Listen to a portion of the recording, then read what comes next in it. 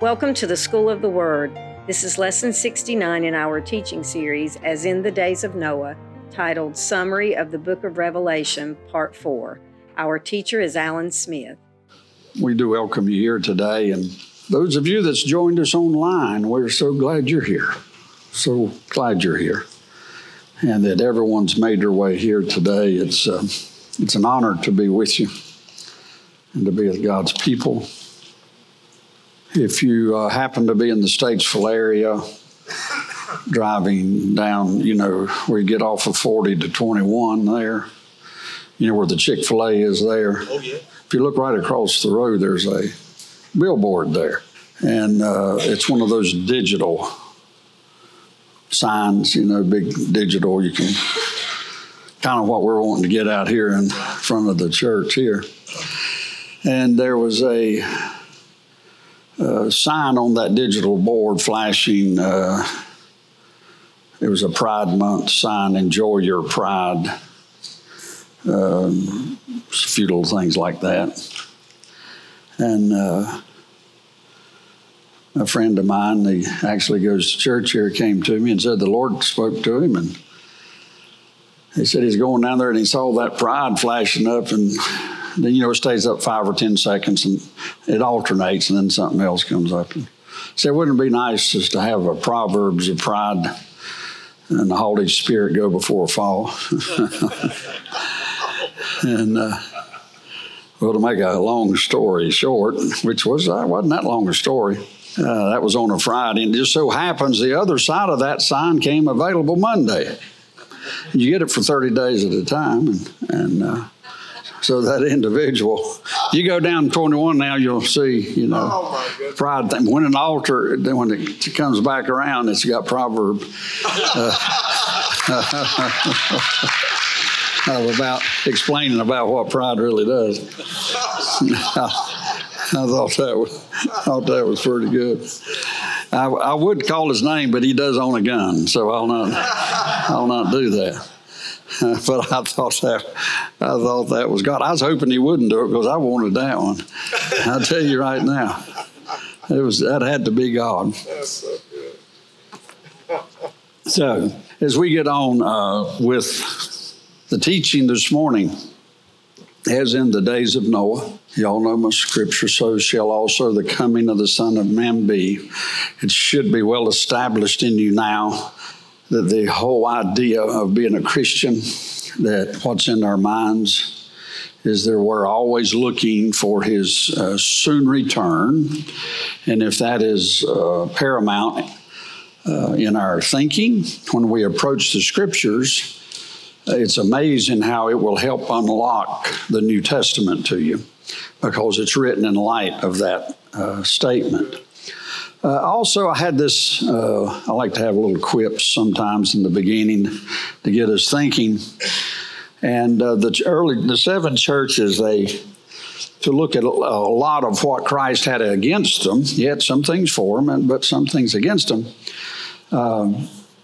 Especially the Church of Philadelphia, they had assurance of their salvation, but there's a reason. So I thought I'd put this scripture up. How do I have the assurance of salvation? And just like I said, 6 of the 7 churches had a lot of problems. Philadelphia church had this assurance. It says this in 1 Peter 1:6, wherein ye greatly rejoice, though now for a season, if need be, ye are in heaviness through manifold temptations, or some translations will say trials. And so what Peter's saying here is you can rejoice for a season even though you're going through this heavy trial. And so now the beginning question was, how do I have the assurance of my salvation? We've never quite looked at our trials as guaranteeing us and giving us the assurance that we have salvation. Anybody had any trials? I mean, I've said this statement and it's true. I didn't have many until I came to Christ. And then all of a sudden, of course, I didn't have many sins either. So it's according to how you view it. But he says, wherein you do greatly, if for a season in heaviness through manifold temptations.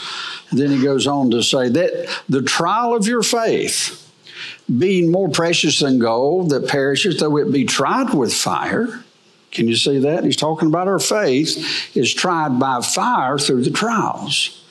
Might be found unto praise, honor, and glory at the appearing of Jesus Christ. There again, it's written in light of the second coming of Christ. But what his point here is that your trials of life, and we all have many, and how we approach it, and that is the enduring through it, is proof unto you the assurance of your salvation. It would have been better, perhaps, if he'd have said, I'll give you a sticker or something, to have these trials as your assurance. I'm like, wow, okay. As the scripture says, God's ways are not my ways.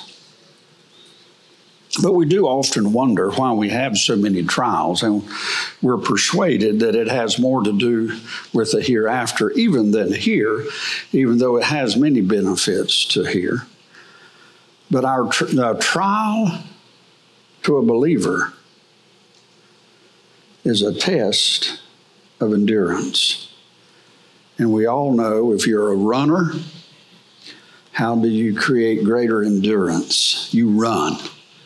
And you run, and you run.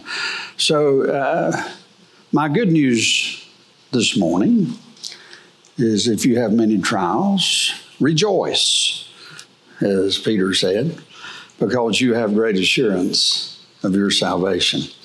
Now, with that in mind, I didn't get a lot of amens on that one. We'll go try another one. Now, I'm doing kind of a short summary, and I just, as I was doing my summary notes, I like, man, my summary might go on till the second coming of Christ, because I just, the things I omitted this morning, I'm like, it tears me up. Now, all the attitudes of the seven churches are found today. We had the seven churches and all the attitudes of the seven churches. We can look around us and we can really, it's not like it's written out of time. It's like it's written in time and on time. The seven churches were churches that had lived beyond the first generation. Now that's important. Anytime you get past the first generation of a business or of anything, it's hard to, I used to wonder how in the world did Israel fall away from God so quickly? Like the next generation or two, here they were off ripping and running again. As Doug Mayberry used to say, they were just off until I got 70. And then I'll start saying, well, it's not that hard to do. Now, they were expecting Christ to return very soon. When he did not return, the churches started preparing for a longer wait and settle down into the world once again, but they were still waiting, but settled. So we find ourselves today, we're settled in the world somewhat. We got jobs and we're settled, but still the main thing is we're waiting for his appearing. That psychological and spiritual position is important when you start interpreting Scripture. If not, you're going to interpret Scripture from your position of, I want more things that are here, or material wealth, or prestige, or I want to be important among people. All of these things start coming in, but when you say, we're not here to stay, we're here to leave. And so it's important to keep that in mind when interpreting Scripture. If you don't want to interpret Scripture, I guess do whatever you want to. But so therefore we get a lot of wrong interpretation of Scripture because people are interpreting it in light of condoning where they are and they want to stay and they want to whatever. So before them was a task to grow the church in faithfulness until he returned. Now this says this in Revelation 22:17, and the Spirit and the bride say, come, and let him that heareth say, come, and let him that is athirst come. and whosoever will, let him take the water of life freely. Now, this is the attitude of the church. This is the cry of the church. It ends up in the last chapter of the book of Revelation, this cry of the church saying, come. This has been the cry of the church for 2,000 years. Tomorrow, next week, or the next century, we don't know. Does everything look like to me that things could wrap up here within the next week or so? It does. Looks like to me it could wrap up. And I know that the Lord would have me view it that way, as to prepare my heart properly. It's like a Green Beret is prepared. He's done all of his study. He's got his gear ready, and he's ready to go on just a moment's notice. He's ready to run out the door. And so is the Church of Jesus Christ. We're to be ready at all times. But at the same time, we're running another storyline, and that is we are in the world, but not of the world. And so as we have this attitude, we can see that tomorrow, or when he does come, could be another 1,000 years. And God forbid that it would be. But we have to understand that it could be, but at the same time, we're ready to leave in a moment's notice. The church is told, too, heaven and earth shall pass away, but my word shall not pass away. But of that day and that hour no man knoweth, no, not the angels which are in heaven, neither the Son, but the Father. Take ye heed, and it says to do what? Watch and pray. I've done this verse and others like this before. Take heed, watch and pray, for you know not when the time is, for the Son of Man is as a man taking a far journey. Y'all know the story.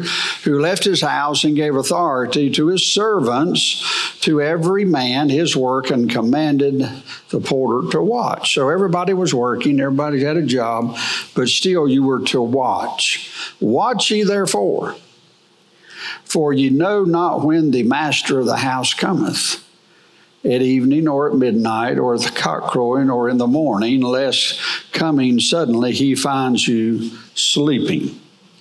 And I did some research on sleeping.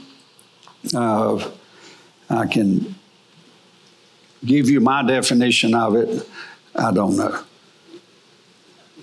I ran that puppy and had some pretty good ideas, and there's more to sleeping than I'm getting. So if anybody gets a revelation on that, you can do a Greek word study there. So now, how can the church progress in the future? How can we go forward? How can we progress? It is evident that our own country and the world is getting further away from the teachings of the Bible. Pretty evident with that. This should wake the church up. The church today is wondering about its uncertain future, because as we look around us, we see the 7 churches at work. Everybody that says they're a church is not truly a spirit-controlled, let's say, church. Then the Scriptures encourages us to be sure that your life is not like one of the 7 churches. We can fuss about the 7 churches, but is the Holy Spirit in control of your life? Is the question or the reflection, and we're going to do some reflections perhaps this morning about that. Will it see the events that are in the book of Revelation? That's a good question. And we remember, this is a little bit of a reminder, there were 2 basic enemies in the churches there. The threat of our own persecution from outside the church, as in the letter of Smyrna. So as a church sitting here today, you have outside pressures. We see things going on in the internet that the freedom of speech is being definitely challenged, the freedom to be able to speak in this country. Then the enemy from within the church, such as compromise and false doctrines, as we saw in Thyatira, Sardis, and Laodicea. Christ judged these churches based on relationship, not on some law. And I spoke about that earlier, about the key here is our relationship with Christ, not how much of the law or whatever we think we're doing. It's about a relationship. Now, this is the apocalyptic type literature that is in the book of Revelation as we're doing this overview. As we look at it, this type of literature tells us of how much trouble the world is really in. We do not want to deny that. And there's two approaches people tend to take. One approach is how bad the world's getting, and the other one is, well, it's not really that bad, it's doing good.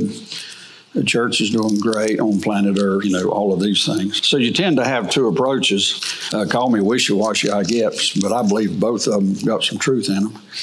And I believe both of them's flawed. And I think we have to view truth. And everywhere truth falls, that's just where it falls.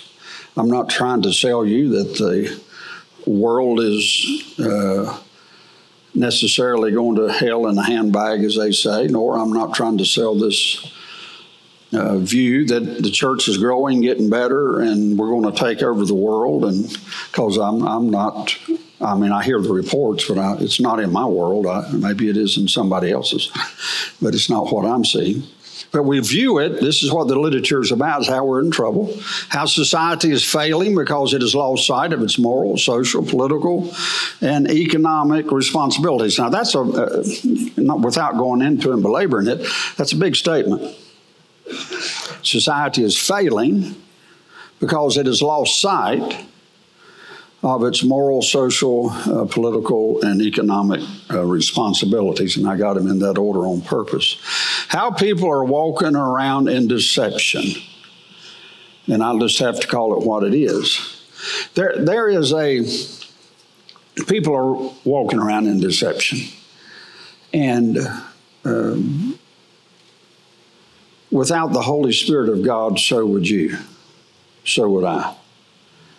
It's not that we're that smart or we're that good at people. It keeps us out of deception. And the responsible non-believer believes that love is the answer to everything. And they'll agree with that. That's one reason you don't stand for anything. You just love everybody. And that... It just so happens my daddy didn't believe that, but because he tended to tell me how much he loved me when he had the belt out, and how it hurt him more than it did me, and all of that stuff. So there's a different type of love, and then there's God's love, and we're wanting to look at these when man tries to bring definition to God's love, when lost humanity brings definition of God's love, what they're saying is, God's not doing it right, so watch me. That's what happens. That's the expression. And if you love somebody and they were playing with their friends on the edge of a cliff and could very easily fall off the cliff, a responsible person would break up the ball game and say, you need to come off the cliff. And if they didn't listen, you might slap a couple of them and say, I said now, right? And the reason you would do that is because you love them. So love has to decouple love from truth. You see, God's love is coupled with truth, you see, and honesty. So if that's the way God operates, and we'll see this more as we study this summary, of how God's love and truth go hand in hand. Well, if that's good enough for God, it should be good enough for us, is that truth is an issue. And I have continued. I told you this story a while back. I asked the Lord how I could have a discernment level for what's true and what's not true on news. Was my focal point. How can I view news and reports, what's true and what's not true? And the Holy Spirit spoke to me. He said, be more truthful. And that hurt my feelings. And I knew that I didn't hear it correctly the first time. Second, third time, I knew it in my heart. He was speaking to me. And I thought, wow, I thought I was truthful. And so anyway, I've been on this journey now for over a year of the Lord teaching me how to be more truthful in my conversation, in my thinking. It's amazing how I would negotiate truth in my mind to win an argument. Most of y'all probably cannot identify with that. But I would negotiate on in other words, you're negotiating truth on how to convince your opponent of your position. And you're always taking this truth, you're negotiating it. And the truth is God says this, and he says this, and he loves us, and he just looks at us directly. Something happens to the truth when you negotiate it. And one of the things I saw in the Word of God, when man negotiated God's Word, it got watered down. Always got watered down. So it led me to a position of just saying what God's truth says, whether I understand it or not. And I'll even go as far as to say that whether I believe it or not. Because I know God said it and it's true. I have this particular hermeneutic, I call it, a biblical hermeneutic for me personally. And y'all have heard me say it before. And that is, once God says something, it just is. He said it, well, it is. So then I've got to work that into my theology somehow. You see, because I did have a theology one time that would say that God doesn't heal today. And I could take Scripture and prove it to you. I can show you where it started and where it stopped and about what time it was coming if it did, you see. But yet, God He loved me so much that he took me through a situation that forced me to say, God heals. And I say forced because he just totally forced me. Only a complete idiot wouldn't have agreed with what he did with me. That's all I can say. And you can tell I still haven't quite got over it. It's been 30 years. And so I so appreciate God doing that, and I kind of don't like it too. But I'm convinced that he will. He loves me so much that it just so happens he was going to put me in front of people talking about him. And so and I've told you this honest, this is truth. This is embarrassing, but God has drugged me through the Christian life. He has totally drugged me through the Christian life. And then finally, I'll agree with him.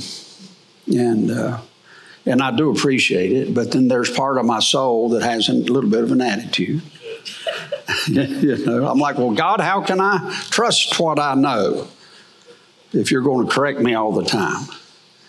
And he said, you can't trust what you know. You can only trust me.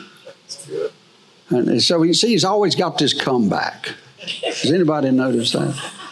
He always got this famous comeback.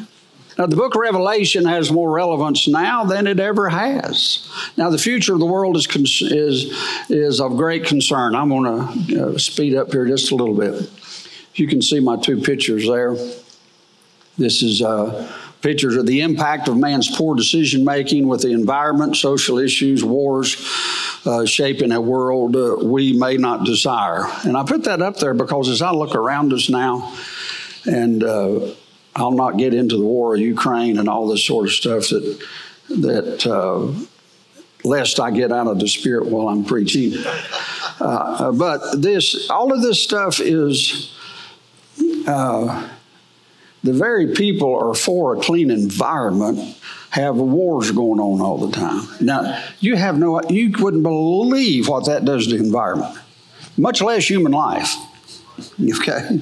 I'm just saying, I'm not going to say no more. So, the roles that countries play in the world look like one big bully after another. Now, something's wrong with that picture. And we need to stand back and say, there's something wrong with that picture.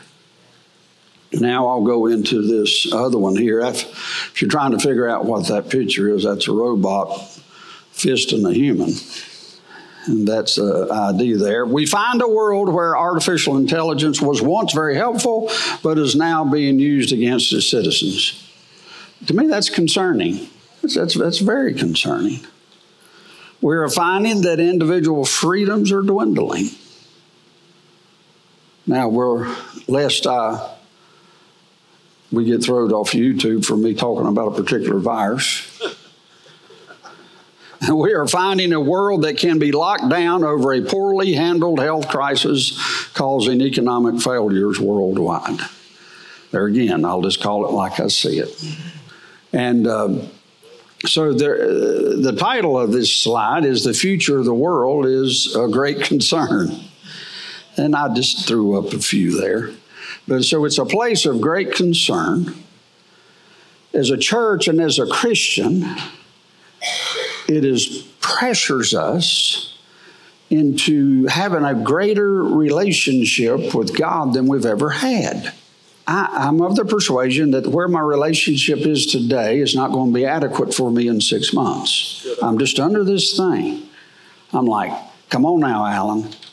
If you think you've been drugged thus far, just wait on the next one, you know. And so, but I want to be very teachable by God. And I don't know about you guys, but with me, when I use the terminology of God's drugging me all the way, it's because He's breaking me of a previous. It's not like I get just brand new revelations. It's like God's is breaking a previous to insert truth. And a lot of times it's not that I even believed it that wrong, as much as He wanted me to have a greater revelation of what I was believing. Can you hear what I'm saying? And so as Christians, we're constantly wanting to move forward. So as I look at the world, I can't deny what I'm seeing. And now there's different viewpoints of this also as we'll look at. My question is, are we creating a monster? Of course, here we go into the book of Revelation. Many are wondering if we are at the beginning of a great apocalypse of the end times. Now here I gave you, this is a famous portrait of the four horsemen. Because as we get into summarize the book of Revelation, to summarize it, we've got the seven churches down pretty well. We understand what they represent, the attitude of the local church, what it would look like. You can also go to Matthew chapter 13, and there you have these parables. And these parables, you got these seven parables, and they'll basically line up with the seven churches. It's amazing how, the seven parables will line up with the description of the seven churches. You know the parable of the wheat and the tares, right? You know that parable, and it says, you got the wheat and the tares, and he says, don't pull up the tares lest you pull up the wheat with it. When you look at the church, seven churches, Revelation, it's talking about wheat and tares, you see. And there's one thing I've told you this before, we'll not get into it at all, but I ask you a question. I'm not going to make a statement. Were you one day a tare that got born again into a wheat? Yes. So he says, don't pull them up until the end of the age, and the angels will pull them up. Now, I'm leading you into another question. Do we allow homosexuals to come into our church house and be with us? I kind of beat it around the bush on that one, didn't I? Y'all like my slow approach? That's a question that a lot of people are asking. It's a big debate among churches. Do we embrace homosexuality as a lifestyle as a church? Of course not. We also don't embrace you lying and stealing or you have an affair on your husband or wife. We don't embrace any of that stuff. And do we have people in places of transitions? The answer is yes. If a homosexual comes in here, I welcome them in if you want to know what I'm going to do. Amen. I want to say, come right on in, show them where to see. If they're going to come in, homosexual, lesbian, and they want to hug and kiss and carry on in the sanctuary, I'm going to say, no, if you keep that up, you're going to have to leave. Just like we would anybody else. Right? That's good. Because this is sitting in the place. It's not. We do have a little standard in here. We don't necessarily wear suits and ties, and women do wear breeches. But we do have a few little standards, whether they be God or not, who knows, but we do have some. But as far as the sinner, will we let the sinners come to church? The answer is yes. Now, we can keep running that thing down to some personal situations to where you're going to have to call in the elders to make a decision. We're not asking everybody in this room to make a decision for this local assembly, for God has set elders here to make those decisions. I'm just one of those, and that's my opinion that I've made known. Of course, I think probably everybody knows that, but at the same time, I am really serious about this one. We better have the presence of God in this place so strong, so thick, that sin has to holler when it walks through these doors. And we're not there yet. Can you hear me? Yeah. We're just not there yet. Do I want to be able to call everyone in? The answer is yes. But do we want to call everyone in so that we're all find conviction, repentance? The answer is yes. Are we there yet to where I feel safe? No, we're not. It's not up to me feeling safe, but I don't think we're quite there yet. As a congregation and as a church, it's my prayer that we take God more serious at His Word and our own personal Christian lives as a testimony unto God. Because the love of God comes with truth. I know in revival I had with Jeff Rowland and myself, and at Shiloh, I don't know how in the world it got started, but there was a topless club in Hickory. And some lady invited one of the ladies that worked there to come, and she came. And she was questionable to be acceptable in her attire. It was questionable. The level of revival was so high, I don't know if too many people even noticed. Can you hear that? That's hard to say, but I mean, it's hard to believe, I know. Because religious spirit's going to catch it real quick. But the Holy Spirit is amazing. And third time she was there, she got born again. She quit her job, brought her sisters, and we ended up, I forget how many at that topless club in Hickory ladies got saved, and they kept bringing them from the topless club to Shiloh. And it was awesome. And I tell that, and I know they say, well, Alan, you're making that. I'm really not. It was the truth. But in that, there was a revival spirit there. It was just so dynamic. It did two things. To those that were right with God, you couldn't stay away. And to those that weren't right with God, were drawn by the Spirit. So therefore, you can judge yourself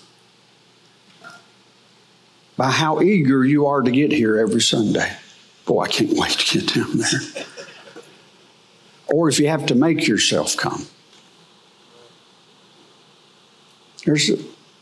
Can you hear can you read between the spiritual lines of what I'm sharing with you? And me too. Me too. Because I have a responsibility to speak. You don't think there's not some Sundays I'm like, oh no, I've got to get this together again. Yes, there is. But as soon as I start studying the Word of God, I get revved up. I can't wait to be here. And by Sunday morning, I'm ready. But as Christians and believers, I remember the day, and there's some in here, Janine, Mike, that were with us there. You couldn't run us off. You'd start church Sunday morning at 9 o'clock. You'd try to leave at 1 or 2 o'clock. Half the people left. You had church Sunday night then. You started at 7. You'd be there at 5:30. You'd just go home and eat and come back. You say, well, we ain't got time for that. We didn't have time then. But you just couldn't stay away. The presence of God was incredible. Church started at 7. People were in there worshiping and praying and singing. You didn't know if you were late or not. My point is this. We are to have the stance of inviting everyone in because we know something. 2 or 3 trips in here and they're ours. They're the kingdom because the presence of God. Now, there can be, please hear me here. I'm asking you to receive that on faith. Now, faith is something that can only operate outside of the natural mind. The only way it can operate. When you operate in faith, you're operating in futuristic thinking. You're operating, you can put together and simulate what I just told you in your mind, but it will not generate the spiritual pull that I'm talking about. But if you apply faith to it, faith is what is the creative factor. If you'll add faith to what I said and not just head knowledge to what I said, oh, that sounds pretty good, Alan. If you'll add faith to it, that faith is a creative act that causes that spiritual realm to break into the natural realm.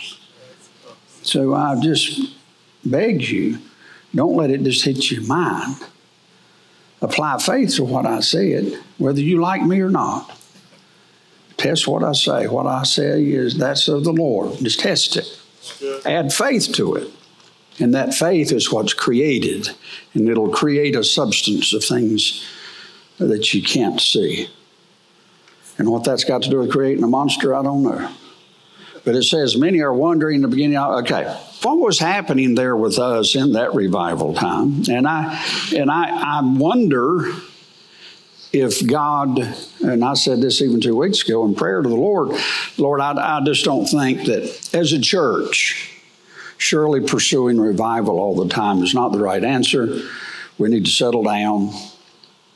I got kids to look after and families to look after. And we need to settle down and look after the needs of people. And I was in that little spot for 2 or 3 days in prayer. I don't know if I was trying to convince myself of what I was doing, but that's what I was praying. Because it sounded reasonable to me. And at the end of my prayers, and then I start studying for this week's teaching, it's like, that's nothing but flat-on revival is going to pull us out of this mess. And a flat-out revival will produce what I was praying for in the week before, looking after everybody, and it just produces it. That's right. And when we find ourselves, now let me go on. When we read this revelation, we start seeing things from a heavenly viewpoint. So we can say, all right, we're at the end of time or whatever. That's not an exciting message. The end of the world is near. I mean, come on. That's not an exciting message. You got to get to the rest of the story. But that's not an exciting message. It's the end of the world, especially if you got children, grandkids that are growing up. And it's hard for people to get, put on a billboard and flash out there, come hear this church, come teaching on the end of the world. I mean, that it's not going to draw the crowds, I don't think. But when we look at the book of Revelation, that it's the end of the world, we're bringing a lot of our own worldly ideas to the table of what the end of the world looks like. Yeah. And what's the true definition of that? And that's what I want us to see here. Because it says in there, whoever reads this book, there's a blessing in it. That's what the book says. And so we want to find what that is. And the thing is, we want to see it from a heavenly viewpoint. It can appear to us that there's nothing but incredible destruction, but there is more. There is more. Now, there's four main approaches of interpretation I'm going to throw in there right quickly. One is a preterist view.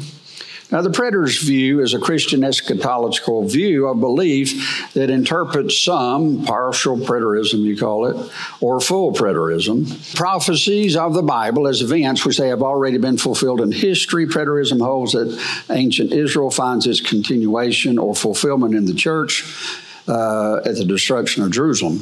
That's also called, anybody tell me the name of that one? Replacement theology is what that is. It's saying that the church is the continuation. Israel got destroyed in 70 AD, so therefore now the church is taken over the position of Israel. And that comes out of more of a preterist viewpoint. And you can go down through the denominations. I guess I could teach you or show you that perhaps. But of the different denominations, that most, I'd say 50, 60% of Christendom has a preterist view. That this book of Revelation's already happened. And so therefore, we're in a position that we keep giving the gospel, and the world's going to become better and better and better, and then Christ returns. In other words, partial preterists believe he'll still actually come for 1,000 years. They have to do a lot of spiritual calisthenics to make that one work, but that's a partial. Then you have some, most preterists believe that the second coming of Christ is when you received him in your heart. You see, that's the way that is viewed, is the second coming. The other one's a historic view. Now, this method of interpretation is Christian eschatology, which associates biblical prophecies with actual historical events, identifies symbolic beings with historical persons. It implied that the book of Revelation is, by many writers, traditionally the historic view of the seven seals and the apocalypse, spanned the time period from John of Patmos to early Christendom. However, contemporary historians view all of Revelation as it relates to John's own time. So therefore, they're still preterist for the most part. Then you have another one, a futuristic view. Futurism is a Christian eschatological view that interprets portions of the book of Revelation, Ezekiel, Daniel, as future events, as literal, physical. It's just all of it's in this destruction series, which I would love to do. By comparison, other Christians' eschatological views interpret these passages as past events in a symbolic, historic context, or a present-day events in a non-literal and spiritual concept, which is called idealism. And then you have the context of Christian eschatology, idealism, also called the spiritual approach, and these allegorical approach. The non-literal approach, and many other names, involves a interpretation of the book of Revelation that sees all or most of the imagery of the book as symbolic. So this is where you take the scriptures, you basically turn everything symbolic. Idealism, common among Reformed theologians. I'll not call any names there, you probably know them. And it is associated with millennialism. There exists a degree of idealism. The most radical form sees it as entirely symbolic, while a more moderate view may allow for some historical fulfillment of events. So when you get to the book of Revelation, Daniel, all of these are spiritualized. Anyway, this is my hermeneutic for interpretation. When God says something, it has been created for eternity. It's just there. It's just there. Now, here's another thing that I tend to go by. The literal and the spiritual are both true. When you look at Scripture, one says, it's just a literal application. Well, no, it's a spiritual application. Well, the truth is, the Bible says both of them's true. I don't know why everybody's arguing over one or the other. And so the natural reflects the spiritual, and the spiritual reflects the natural. I mean, you're sitting in a seat. Revelation chapter 4 declares there's seats in heaven. People will be sitting in a seat. Well, the first seat wasn't here, it was in heaven. We're sitting in the second. We're sitting in a copy of a seat, of a chair. You're sitting in a copy of a chair. The first one was in heaven. So, when it says that you're seated with Christ in the heavenlies, that's a spiritual. I mean, both of them's true. I don't know why it's such a hard jump to make both of them true. What happens is you want to pick one or the other, and so you can say the other one's not true. Maybe it takes a little more homework if you say they're both true. I don't know. But the truth is they're both true. And so that's kind of how I approach Scripture right there. And it's not that I'm necessarily the originator of that. It's because I believe that, and I'm sure, and others do too. Now, as I move forward, y'all know my little diagram here, the seven churches, seven seals, seven trumpets, and the seven vials or wraths of God. Some call it sisters, but as we look at this, you see the seven churches, and you see the church of Laodicea, and I have been teaching you to test that the seven seals are during the Laodicea church age.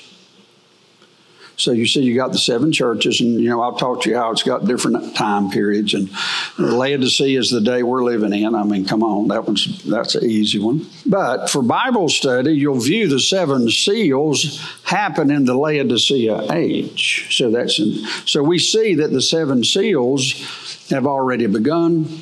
Now, I want to put this scripture up there. And it shall come to pass in the last day, saith God, I will pour out my spirit upon all flesh, and your sons and your daughters shall prophesy. Your young men shall see vision, your old men shall dream dreams, and on my servants and on my handmaidens I will pour out of those days of my spirit, and they shall prophesy. Now, I put parenthetical pause there. See that? So you got prophecy, I'll pour out my spirit. Now, this is a prophecy of Joel. And we know, starting at 18, on my servants and handmaidens, I'll pour out my spirit, and in those days my spirit, and they shall prophesy. Documented, we know that's happened. It appears that there's been what's called, and this is hermeneutically, this is what happens through Scripture. You have to do it everywhere. It's parenthetical. God just sticks in another thought. And I will show wonders in heaven above, signs on the earth, vapor, smoke. All right. We're somewhere, white horse, red horse, black horse, pale horse, martyrs. We're somewhere between martyrs and earthquake. That's where it looks like to me we are. So I have people that say, well, Alan, you're pre-tribulation rapture. But I've heard you say you believe the four horsemen's riding. I said, yeah, I am. And I said, if I'm wrong, I'm going to catch the last horse. But anyway, that's a little joke here. So what happens is, I believe, if you want to know where we are in this timeline, I think we're somewhere between the last of the fifth seal, first of the sixth seal. Now, you can see when the trumpets, these seals enter in Laodicea church, well, the seven trumpets are in the seventh seal. It's just it's easy to see, but I'm just trying to prep you for a little bit of knowledge going forward. So the hail, fire, blood, mountain into the sea, star falling from heaven, locust from the pit, heavenly bodies darkened, angels of destruction, and then it's Jesus' return. So do I think that those main things scripturally have happened yet? No, I don't. Now, preterist viewpoint is all that's happened. You see, all that happened back in before. Most non-preterists believe that John wrote the book of Revelation around 90 A.D. Preterists changed it years ago to 67 A.D. Because if you're a preterist and it all happened at the destruction of Jerusalem, you got to change when John wrote it. You see, you got to be whatever, maybe, who really knows. So anyway, I think that's about where we are, and we'll come back to that more. The backdrop of the book is about spiritual warfare. So when we go out of into chapter 4, if you look at it and you start moving on, the backdrop of that book, what's happening is spiritual warfare. And I think it's very important for the church to understand. It's one reason John wrote it to the seven churches. Revelation 6, 1 through 8. And I saw when the Lamb opened one of the seals, and I showed you, which I believe we're between seal 5 and 6 or somewhere thereabouts. And I understand a lot of you in here might believe different, which I think that doesn't bother me at all, because I'm hoping I'm wrong if you want to know the truth. And I saw the Lamb open one of the seals, and as I heard, as it were the noise of thunder, one of the four beasts saying, Come and see. And I saw, and behold, a white horse, and he that sat upon it had a bow, and a crown was given to him, and he went forth conquering and to conquer. And that's not the Lord there. And when he had opened the second seal, I heard the second beast say, Come and see. There went out another horse that was red, and power was given to him that sat thereon to take peace from the earth, that they should kill one another. And there was given to him a great sword. So we see these things happening.